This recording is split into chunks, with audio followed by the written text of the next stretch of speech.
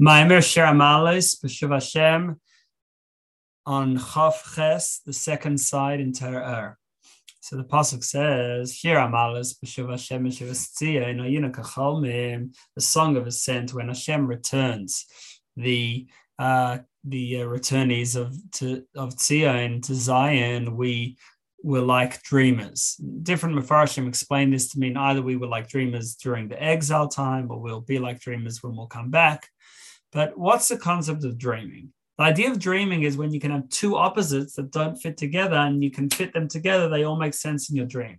That's because that imagination is at work without the discerning mind. Now, we are all like dreamers because all of us have disparate and conflicting parts within us. At times we get inspired, we get passionate during davening, during prayer. And then at other times, we behave like an animal and our feeling, our passion, our excitement is totally in pleasure seeking. So what's going on?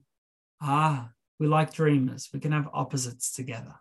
Now, the truth is that, yes, we should the Torah tells us to plant for 6 years. We're meant to be involved in the physical world, but that's meant to be only for refinement, to refine the world like the previous Maimah discussed.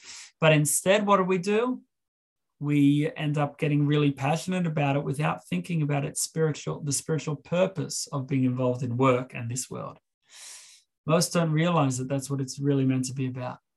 Now, if a person thinks, oh my, what am I doing? I get excited and then the inspiration doesn't affect me the rest of the day and my passions go in all other places.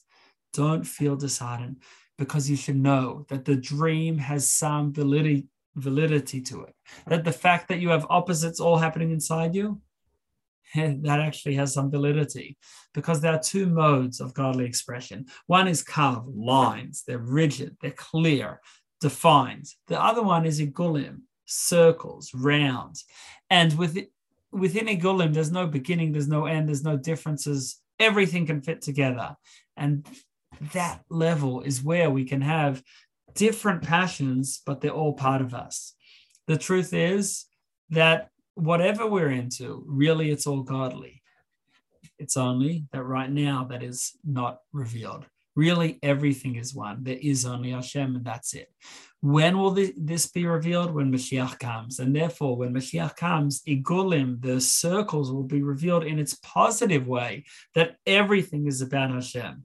Not that we're schizophrenic, figuratively, but that it's all godliness.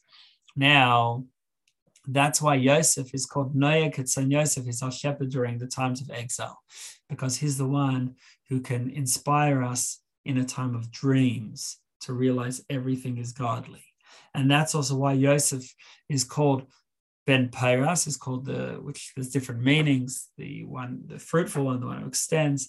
Poser, the one who interprets dreams, and Toferet, the same letters also mean to sew together, because he's able to bring everything together, bring all the different parts of our life and let them all unite and circle around Hashem Echad, around the one God.